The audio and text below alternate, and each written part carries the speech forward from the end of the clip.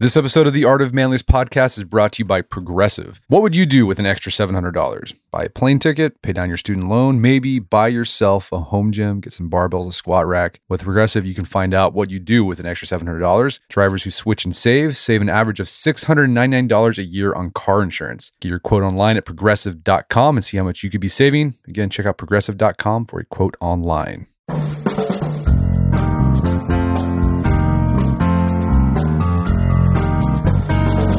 Brett McKay here, and welcome to another edition of the Art of Manliness podcast. Now, all of us will take on leadership roles at some point in our lives. What can you do to ensure your team performs at its highest level? Well, my guest today argues that it's all about caring about the people you lead. His name is Alden Mills. He's a former Navy SEAL platoon commander, the founder of Perfect Fitness. They're the company that makes the perfect push-up, and the author of the book, Unstoppable Teams. Today on the show, Alden and I discuss why caring about your team is the most important thing you can do as a leader. He walks us through what he calls his care loop, which involves connecting with your team members on an emotional level, giving them autonomy to make decisions, and helping them progress as individuals. Along the way, Alden shares stories from his experience as a SEAL leader and business owner of how to put these principles into action. After the show's over, check out our show notes at aom.is/unstoppableteams.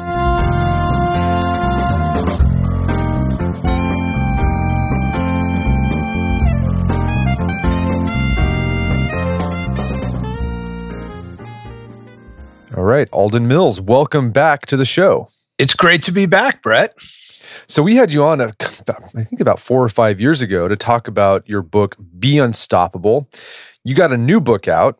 It's called Unstoppable Teams, the 4 Essential Actions of High-Performance Leadership.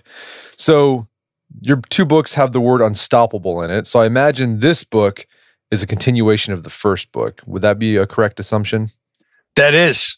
Yeah, the actual Be Unstoppable ends with an introduction to the CARE acronym. It's all about teaming up in the end of the last book. And this one goes deep into building unstoppable teams.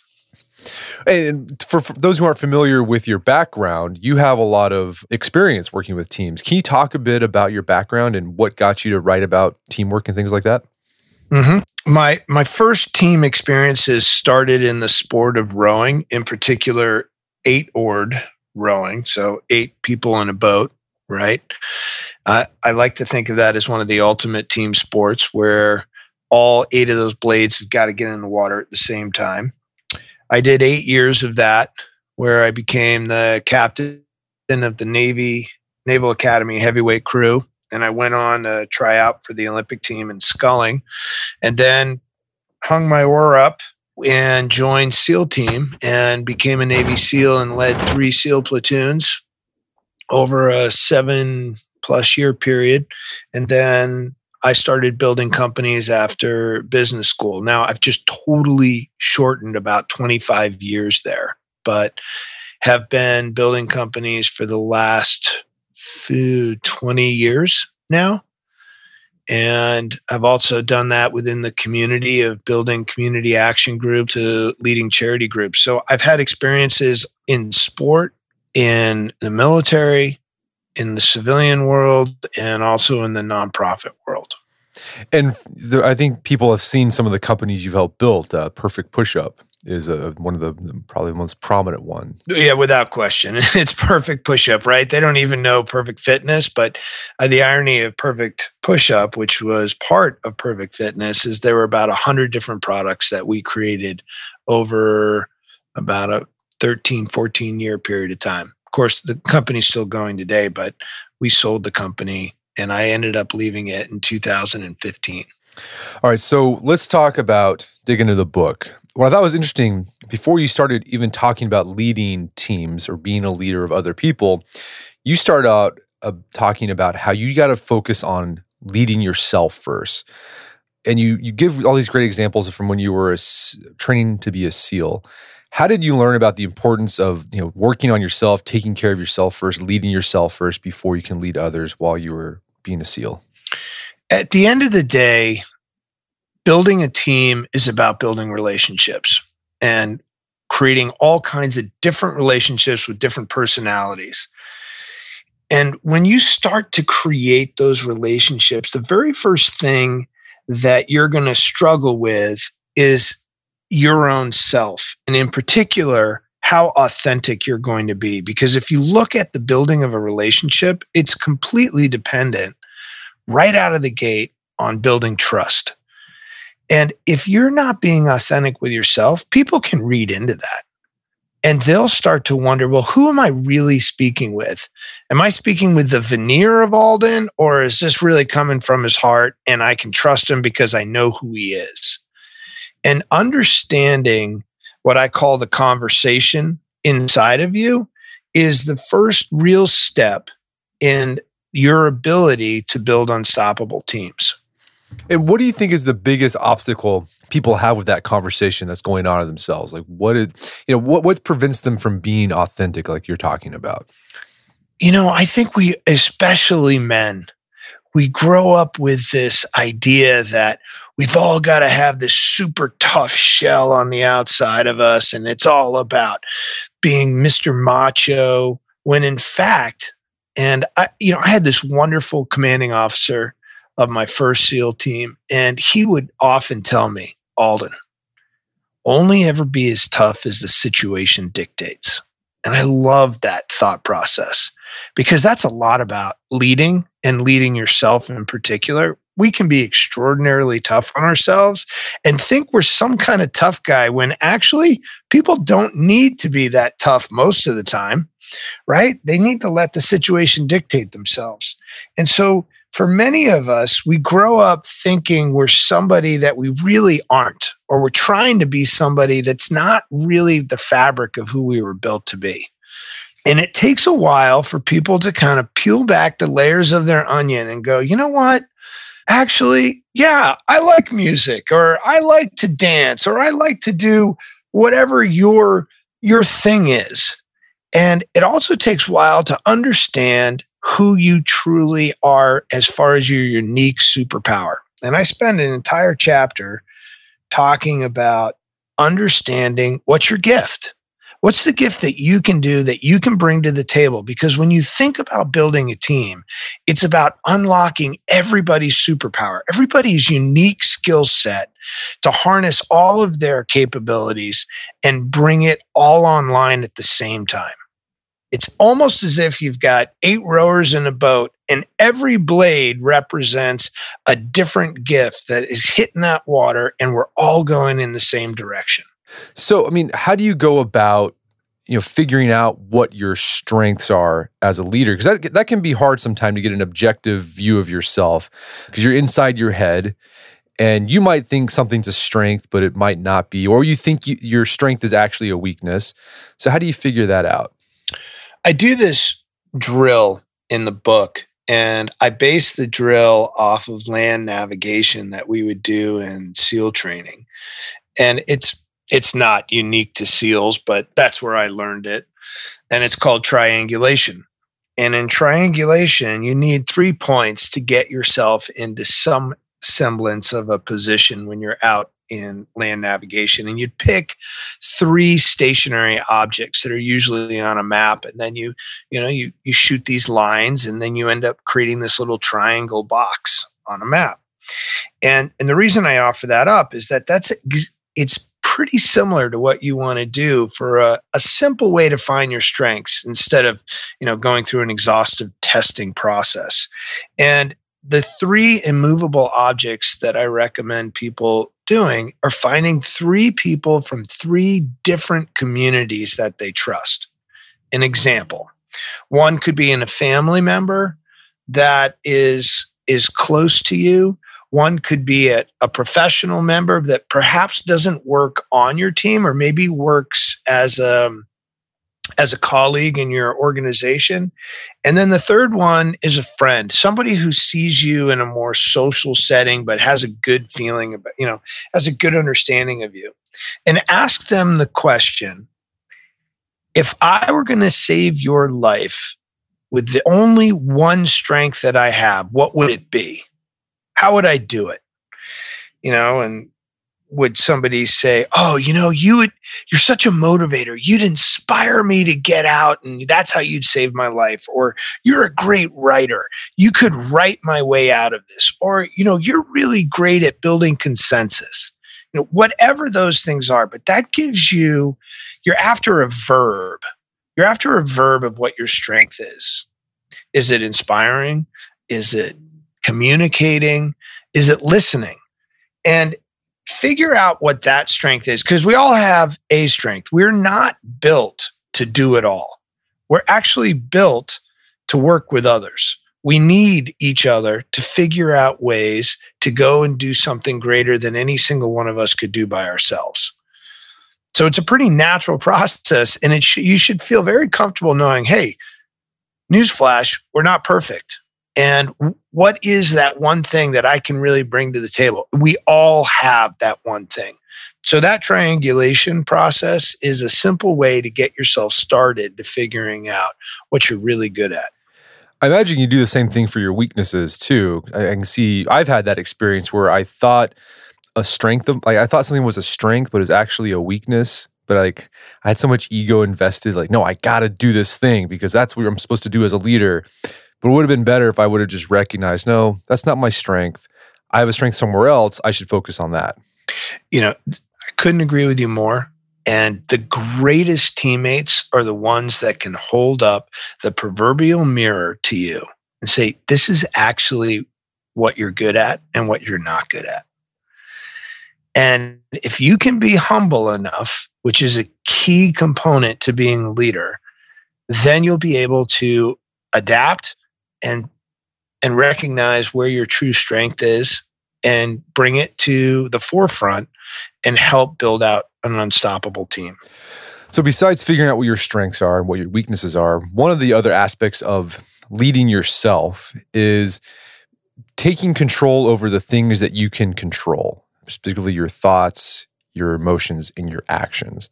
And you created this little formula to help yourself and other people to get a better grasp of these things. It's the focus, feel, act formula.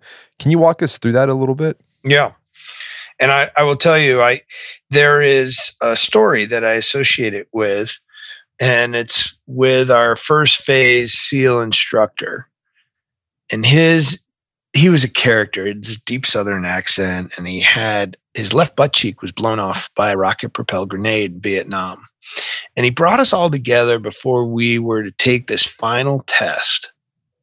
And he told us, and this final test would allow us to class up and start SEAL training.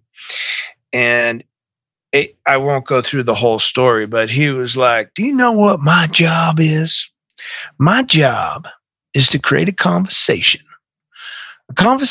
between here, he's pointing at his head, and here, he's pointing at his heart. A conversation that's going to lead you to determine how much you're willing to pay. And what he's talking about is how much are we willing to sacrifice to make it through SEAL training. He goes on and he talks about the fact that 80% of us only are thinking about being a SEAL on a sunny day. And sure enough, that little conversation that he gives us that went for about 10, 15 minutes results in half the class not passing the test. So we start with 122 guys that on average took 2 years to get there. And 64 of them, 7 weeks later after pre-phase training, fail a test that they'd already passed 3 or 4 times before. And the whole thing about SEAL training is getting yourself to focus on what's most important, on the things that you can control. And I call that conversation the conversation between the whiner and the whisperer. And the whiner is the thing in your head that's going back and forth, telling you what you can't do because it's so much pain, or getting you out of the comfort zone. And the whiner is that feeling that's deep down in your heart saying, get up, try again, right? The whisperer keeps going to you. Come on, do it again, do it again. Where the whiner is just looking for reasons for you to stay in the comfort zone, to stay protected, to stay safe. But the whisperer is like, no, you got to push. You got to go beyond what you think you can, because you're so much more capable than you realize. And the large majority of all SEAL training is getting you to focus and starting to appreciate what you can and can't control. And so the focus, feel, act is really that: focusing your mind, feeling your emotion of why you're doing that in the first place, and then taking an action. You see, at the end of the day, focus funnels your energy into taking an action. And that's what the focus, feel, act formula is really all about. And you gave this other great story from your time at Buds, where you almost got medically cut because you had some issues with your lungs. Yeah, that's true. Yes.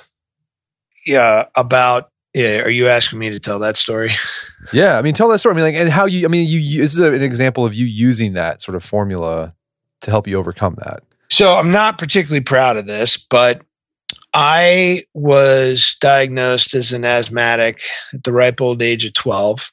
And by the time I showed up at Buds, it was 10 years later. I was 22, and I had been taking asthma medication for 10 years. I had been kind of squirreling it away in the Naval Academy. And by the time I had gotten to Buds, I was pretty good at hiding taking this pill. And the pill was this Theodore medication that I had created this crutch in my head to realize, like, okay, I need that. That will keep my lungs clear while I go through this. What ends up happening in second phase, out on a 3-mile swim, my lungs filling up with blood, and I end up getting pulled out of the swim, and they bring me into medical. They take a bunch of blood tests. I'm now removed from the class, and they look at me and they're like, "You are taking some kind of medication. What are you taking? You're an asthmatic." And I told them what I'd been taking. They're like, "Yep, you're out. You're getting a medical drop." And I said, "You know what? I'm really not asthmatic. I've just been taking it because I thought it would help me get through the training and keep my lungs clear." You know, we all look for a crutch of some sort when you're going through that. And they said, "We're giving you an out. Don't you understand? You made it through Hell Week. You're halfway through training. You shouldn't have even made it this far. Be proud of that. You can go home with your head wrung high that you got medically dropped. You didn't quit." And they were giving me all these reasons, these outs. And there was this moment of like, wow, that's true. I could do that. Okay, that's a way to get around that. And because I'd built up this wild outcome of having to go back to my hometown and tell these people that I quit, and they would go, "I told you so. I knew you couldn't have made it." And what I ended up doing was telling them, "You know what? No, I'm going to take my chances. I don't need this medication." And they're like, "Oh, really? Okay, we're going to pull you out of the class. We're going to put you through the methylcholine challenge. We're going to ship you over to the San Diego Balboa Hospital, put you in a box, and we're going to pump mist in there, and we're going to watch your lungs freeze up." Not a joyous moment. And I ended up passing the test, but I also made the decision that I had to stop taking that medication. And I really ended up saying to myself, okay, if I can't make it through SEAL training without this medication, then maybe this just wasn't meant to be. But what I'm not going to do is focus on the fact that, oh, gee, I think my lungs are feeling weaker today because I don't have the medication. I flipped the focus to focus just on taking the next steps, taking the bigger breath, on not focusing on the fact that, oh, I don't have that medication anymore. And that would be an example. And the other thing I built up was the whole element of what I call an outcome account. And an outcome account helps you put into perspective your emotions. And that's understanding 3 important things. What's the outcome? Who does it impact? And how does that make you feel? And I draw this T, and it's in the book, and there's a positive on one side and there's a negative on the other side.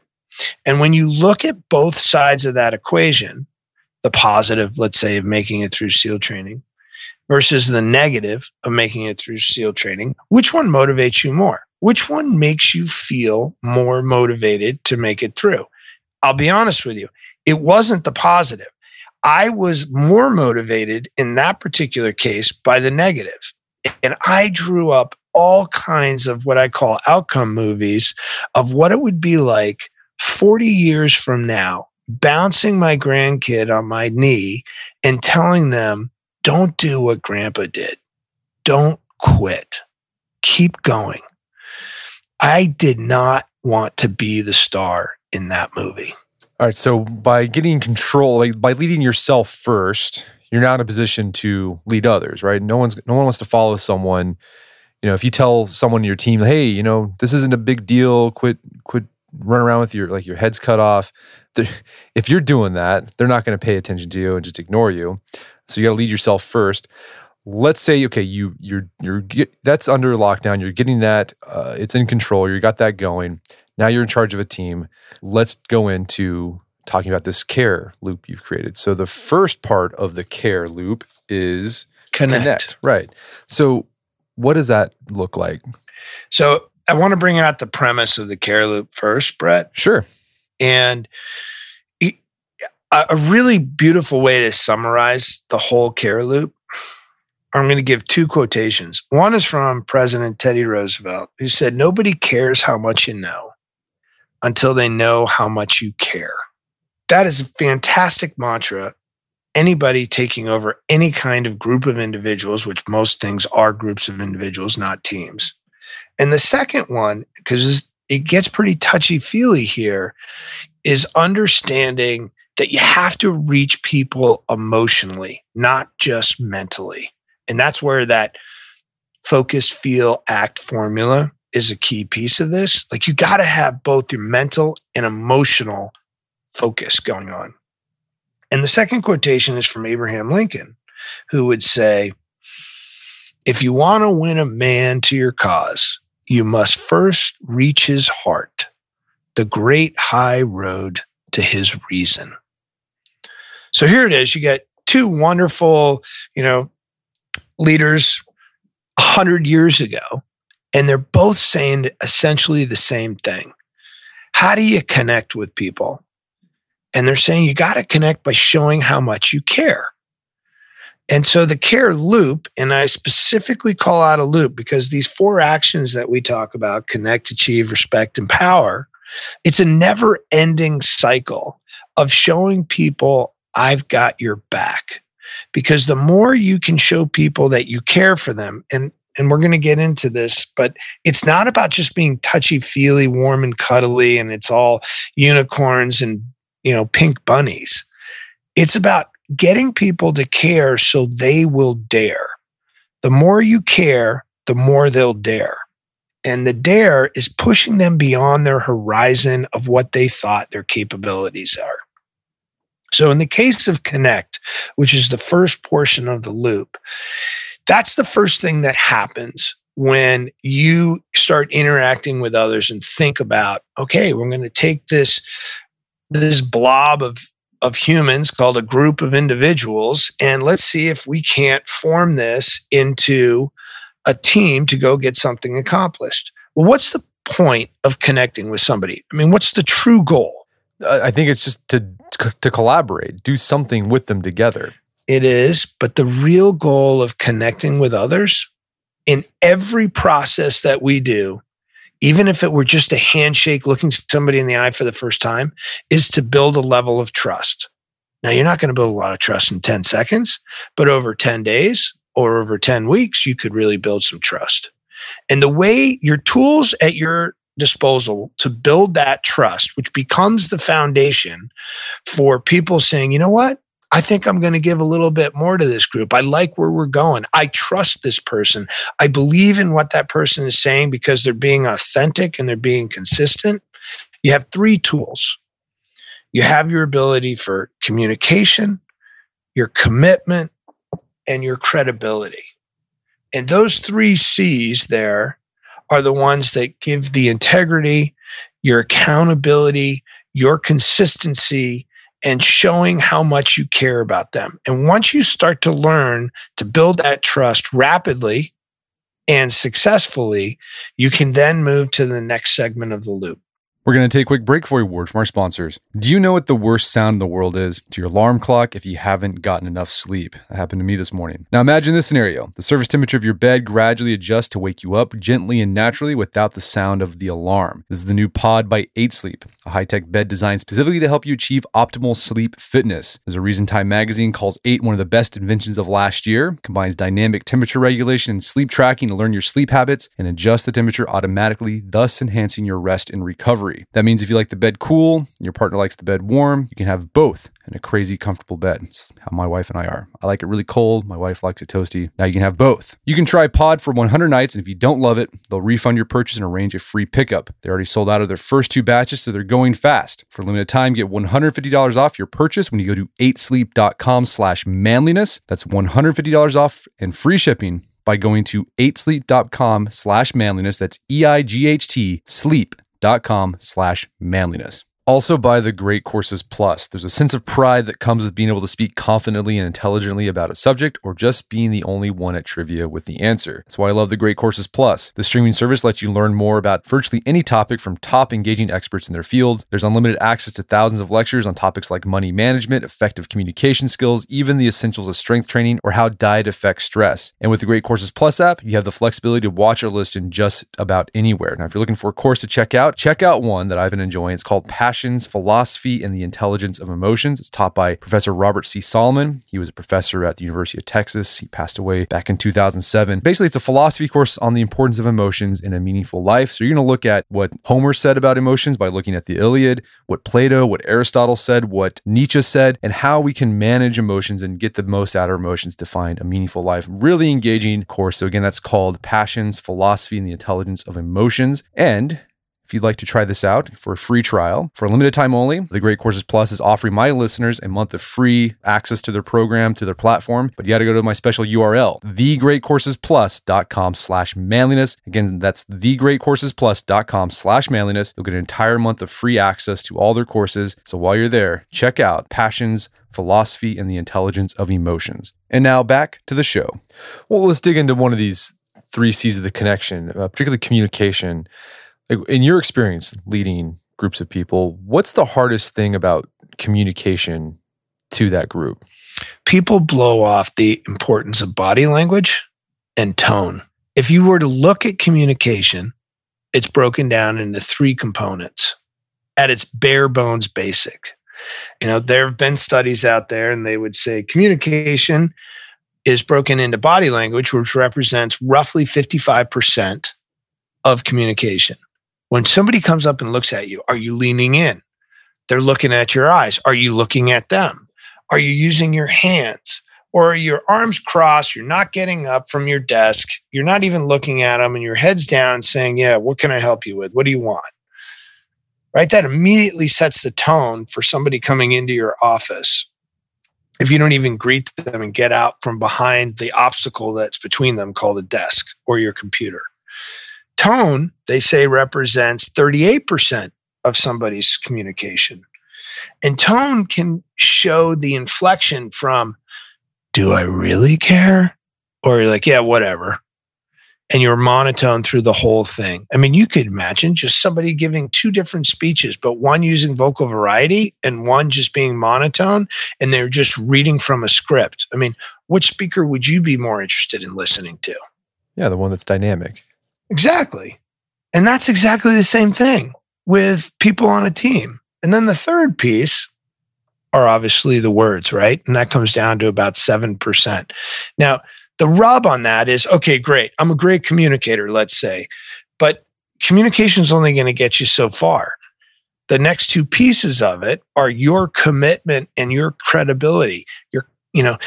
Under credibility, where's that fall? Your competency. Do you know what you're talking about? Or are you willing to learn? Are you willing to listen to others? Your humility that comes in there. Your commitment. Are you going out first and foremost? Are you asking people to do something that they know you'd be doing as well? Are you rolling up your sleeves and getting in there first? Are you setting that example? Because remember, as a leader, you're going to have to take that first step over the care bridge before somebody else starts saying, yeah, you know what? Maybe I'll do a little care back. And on that note, we are all built to reciprocate with care. If you were to walk through a door of a store and somebody is right behind you, you hold that door for that somebody. 99 out of 100 times that somebody will then look behind over their shoulder and see if they should hold the door for somebody else.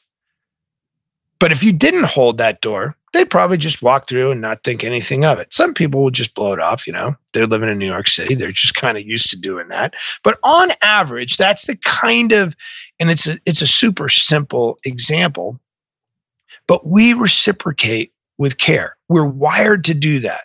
Unless, of course, we're psychopaths and our amygdala and our brain isn't firing. We don't register emotion. But for everybody else, we reciprocate with care.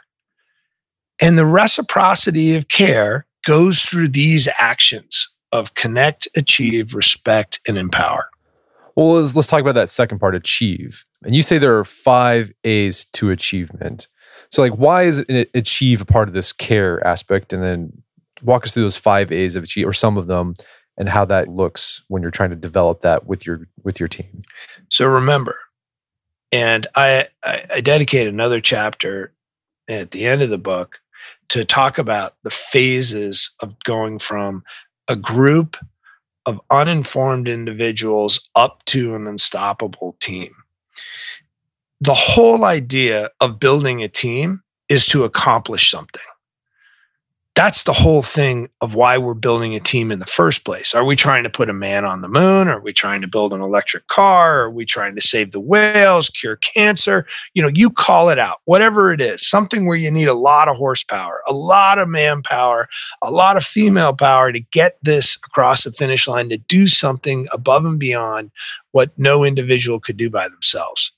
So achieving is the natural piece of it. But okay, so we're saying now great. We built this trust. Where are we going? And of course, it doesn't happen so sequentially. A lot of times you're like, hey, I'm Alden Mills and I'm building this team and I'm trying to create a next generation healthcare company. Oh, really? What's that all about? So what am I doing? I've introduced myself. We're starting to get to know each other, but I've also told them very consistently, I want to bring this next generation healthcare company. Achieving is setting direction. That's the goal. And the next generation healthcare company was basically the calling card for building out Perfect Fitness. We didn't even think of ourselves as a fitness company. We thought of ourselves as a place where people could help take control of their bodies so they could take control of their lives. And we thought of that as a next generation healthcare company. And I maintained consistency for 15 years talking about that's where we're achieving. Now, that's a long-term goal. How are we going to do it? There are 5 different, and I want to be careful to not let people think of okay, first I do this step and then I do this step. A lot of these things build upon each other and they happen sometimes naturally. And sometimes you've got to remind yourself, I got to set this direction.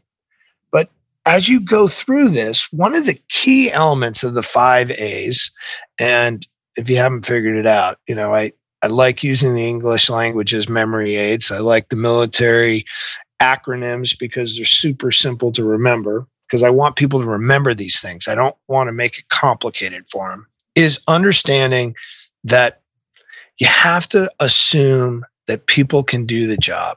If they've gotten through your hiring process, take a step back for a minute and let them attempt to do the job. Now, you're going to have another A in there called assessing. And assessing is this ability to check in, weekly, monthly on what's going great, what's not going great. And, the first A that I kind of skipped over, but I was building on was you're aspiring. You're constantly inspiring people to say, this is where we're going. And then you assume, and then you assess, and then you have to appreciate what's going on, not just inside the team, but outside the team. And I don't just mean appreciate them like, hey, you did a great job today. Appreciate the efforts and their struggles internally and externally on how that's going. Well, what does that look like? What's the difference between internally and externally? What would be an example of internal appreciation as opposed to external appreciation? One of the key things that people kind of forget about is that, let's say you're coming into work. People have lives outside of work. And actually, a large majority of their life is outside of work. And so if you're not taking the time to understand what are these people, what's going on at work or at home for them? Are they a single parent? Are they dealing with something that is keeping them up at night? Or maybe they're really distracted at 3:00 in the afternoon when you're trying to have a meeting and they're on a phone and you're like, hey, what's going on here? And that single parent looks at you and said, oh, I'm sorry. I need to know if my kids are getting picked up or not. And at that point, you're like, you know what? We don't have to do meetings at 3:00. Let's do them at 1:00.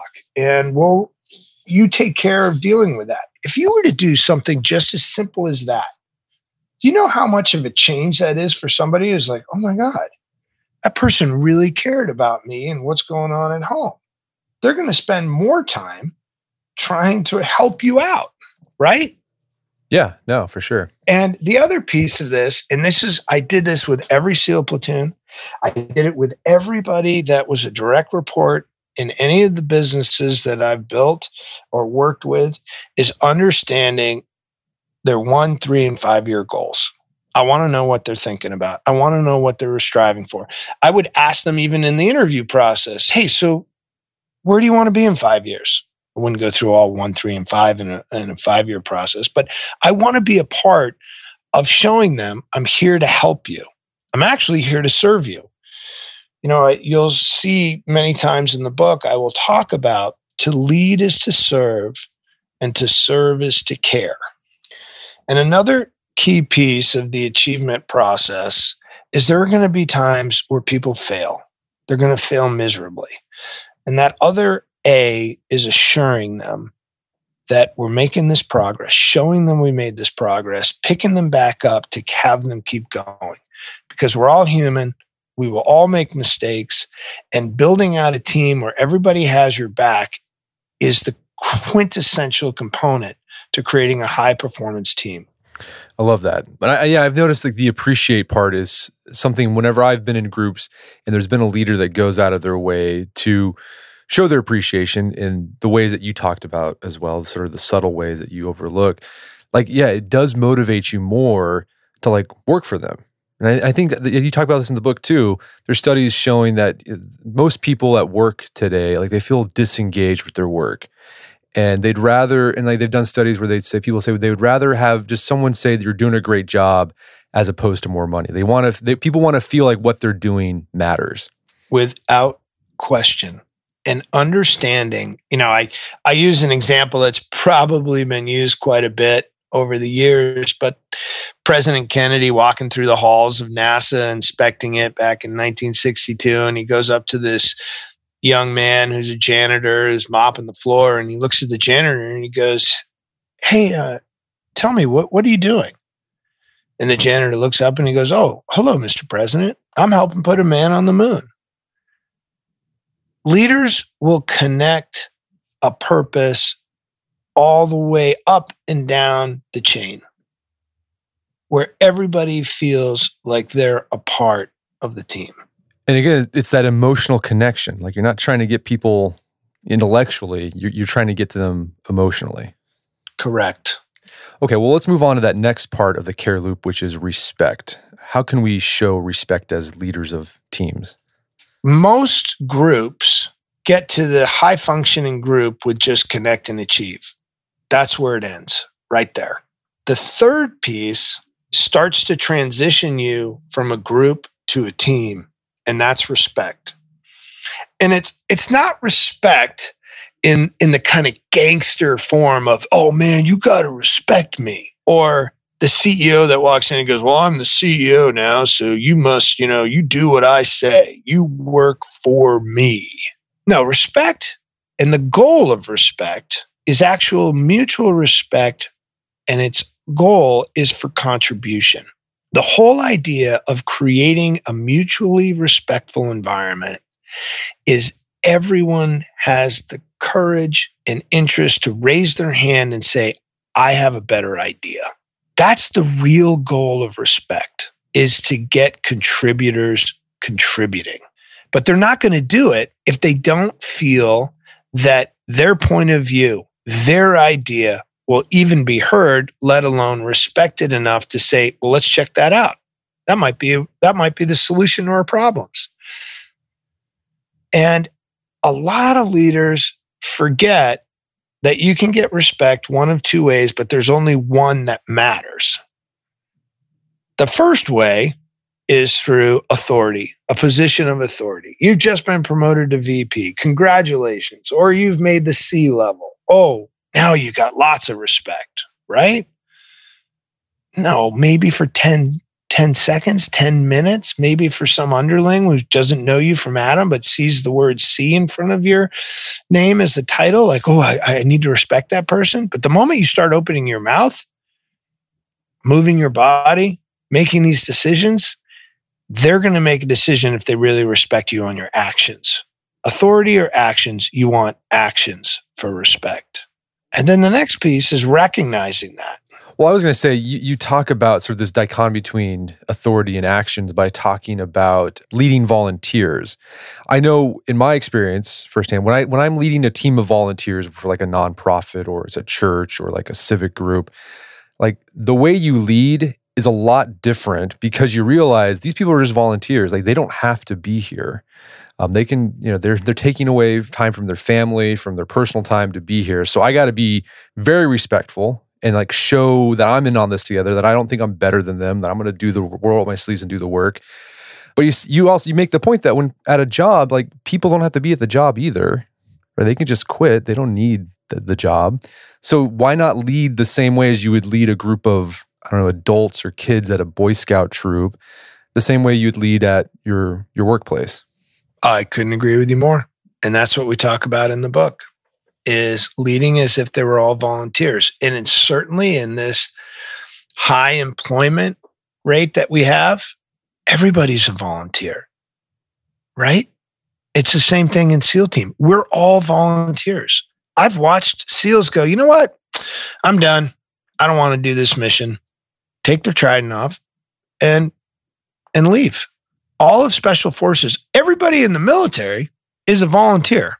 Now, they may have some obligations to continue to serve, but they don't have to continue to serve on the front line. Of course, you want them to make that decision before you're out in the battlefield. But the same thing goes when you're talking about working in a community action group or with your church or your school. They're all volunteers too. They're doing it because they're emotionally driven to be a part of something that they think is important to them. It's the same thing at work. And if somebody's just skipping around from one place to the next, it's because they're not emotionally connected. They're only mentally connected and they think, well, it's just my bank account. I'll just work with that. But the moment you create a team and make them feel part of a tribe, make them feel like they're part of a family, it doesn't really matter how much you pay them or what kind of benefits you offer. The greatest benefits they have are being emotionally part of a family, a team, a tribe. Another part of this respect, part of the care loop that you talk about is when people on your team mess up, that can be an uncomfortable situation for both the leader and the led, because like no one, it's just an uncomfortable thing. But you said that it shouldn't be that way. And as a leader, you have the responsibility to show respect and create that culture of respect so that when someone messes up, instead of it being a moment of just like making them feel terrible, you use it as a moment where everyone learns together. And then you walk through like these 3 questions that you can sort of use on the fly as you're dealing with that situation. Can you talk about that a bit? Yeah. So let me just say, I use a couple of really great examples. I mean, I was fired up about Boston Children's Hospital that I spent some time with, and they spend a massive amount of their time. By the way, this is a hospital that has won top hospital, pediatric hospital for like 30 years in a row. 8 out of 10 of their divisions are ranked in the top 2 out of the top 10. I mean, it's a remarkable place. And what they do is they create such an area of respect that anybody and everybody is encouraged to raise their hand and say, I've made a mistake.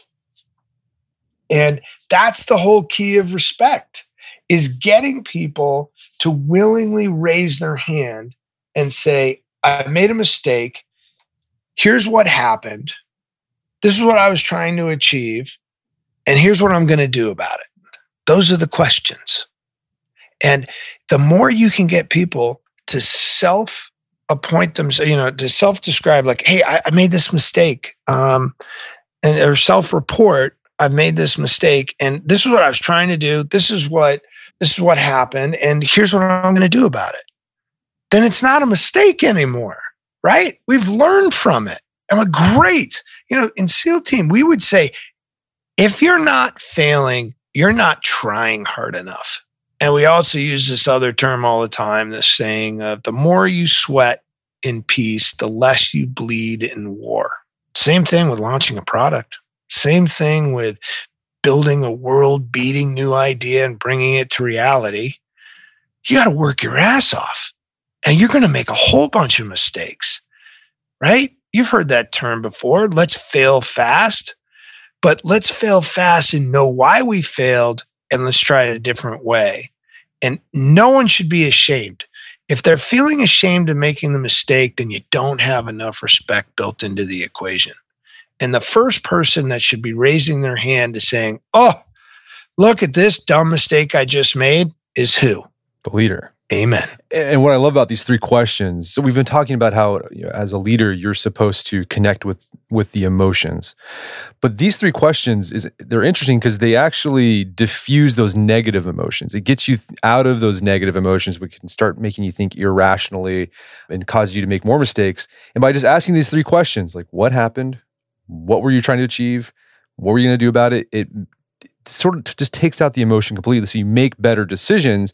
And the interesting thing is, by intellectualizing the mistake process, you actually can connect more with the people you lead on an emotional level. Exactly. And let's not forget, that's great that you had that conversation with that one person, but people should feel really comfortable to spread that word. Hey, this is what I was trying to do. This is what happened. And here's what I'm going to do about it. And let people know, because the whole idea is to try and reduce the number of mistakes that are made, or at least repeat mistakes. That's what we don't want to have happen. Keep doing the same thing and expecting a different result. Well, let's talk about that last part of the care loop, the E, which is empower. What do you mean by empowering those you lead? So at the end of the day, that completes the loop. When you get to empowering, that means we're building and getting people to think like owners. The whole goal of empowering somebody is getting them to saying, I own this. This is all about me. I'm taking responsibility. And of course, empowering also means you're giving them the authority and the responsibility together. You don't want to give them the responsibility and not the authority. And here's the irony of empowering. Here it is, you've just gotten your promotion to that level that you've been working at for 5 years or whatever that new milestone is. And then you're going to spend the rest of your time at that new senior level of power, giving it away. Thoughtfully, but that's what you're really doing. Yes, I'm now the CEO. Well, that's terrific. Now give it all away. And give it all away. And what I mean by that is raise everybody else up.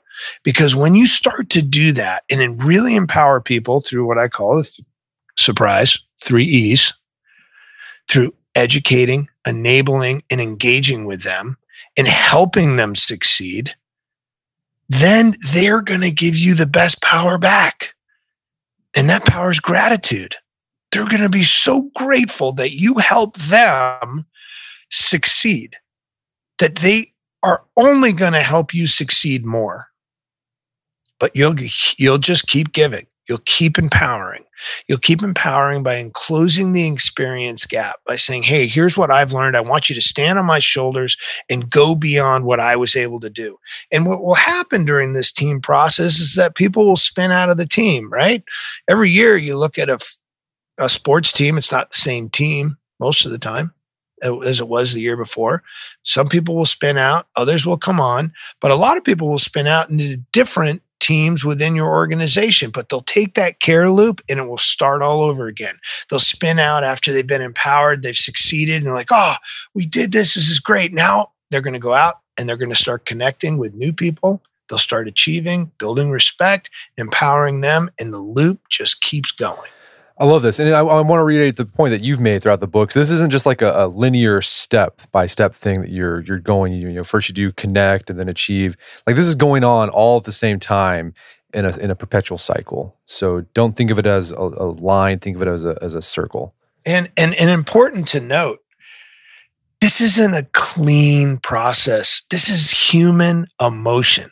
This is building relationships where there is such a high level of trust that they will be willing to dare greatly. And that is like sausage making, right? It's messy. It's not perfect. This is very imperfect. But what I'm doing is offering up this framework, these guidelines, these actions to say, hey, here are the fundamentals. You'll adapt them to make them your way, to do it your authentic way. But don't ever forget, it will still always be based. The team is nothing more than a reflection of its leader.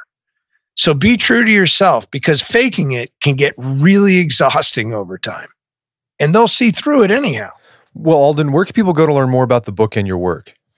They can find me on my website at Alden, ALDEN, -Mills, MILLS.com. That's Alden-Mills.com. And they can find Unstoppable Teams at pretty much all your local bookstores and Amazon.com. Well, Alden Mills, thanks for your time. It's been a pleasure. It's been an honor. Keep inspiring. I love it, Brett. Will do. Thank you. My guest today is Alden Mills. He's the author of the book Unstoppable Teams. It's available on Amazon.com and bookstores everywhere. You can find out more information about his work at his website, alden-mills.com. Also, check out our show notes at aom.is/unstoppableteams, where you can find links to resources where you can delve deeper into this topic.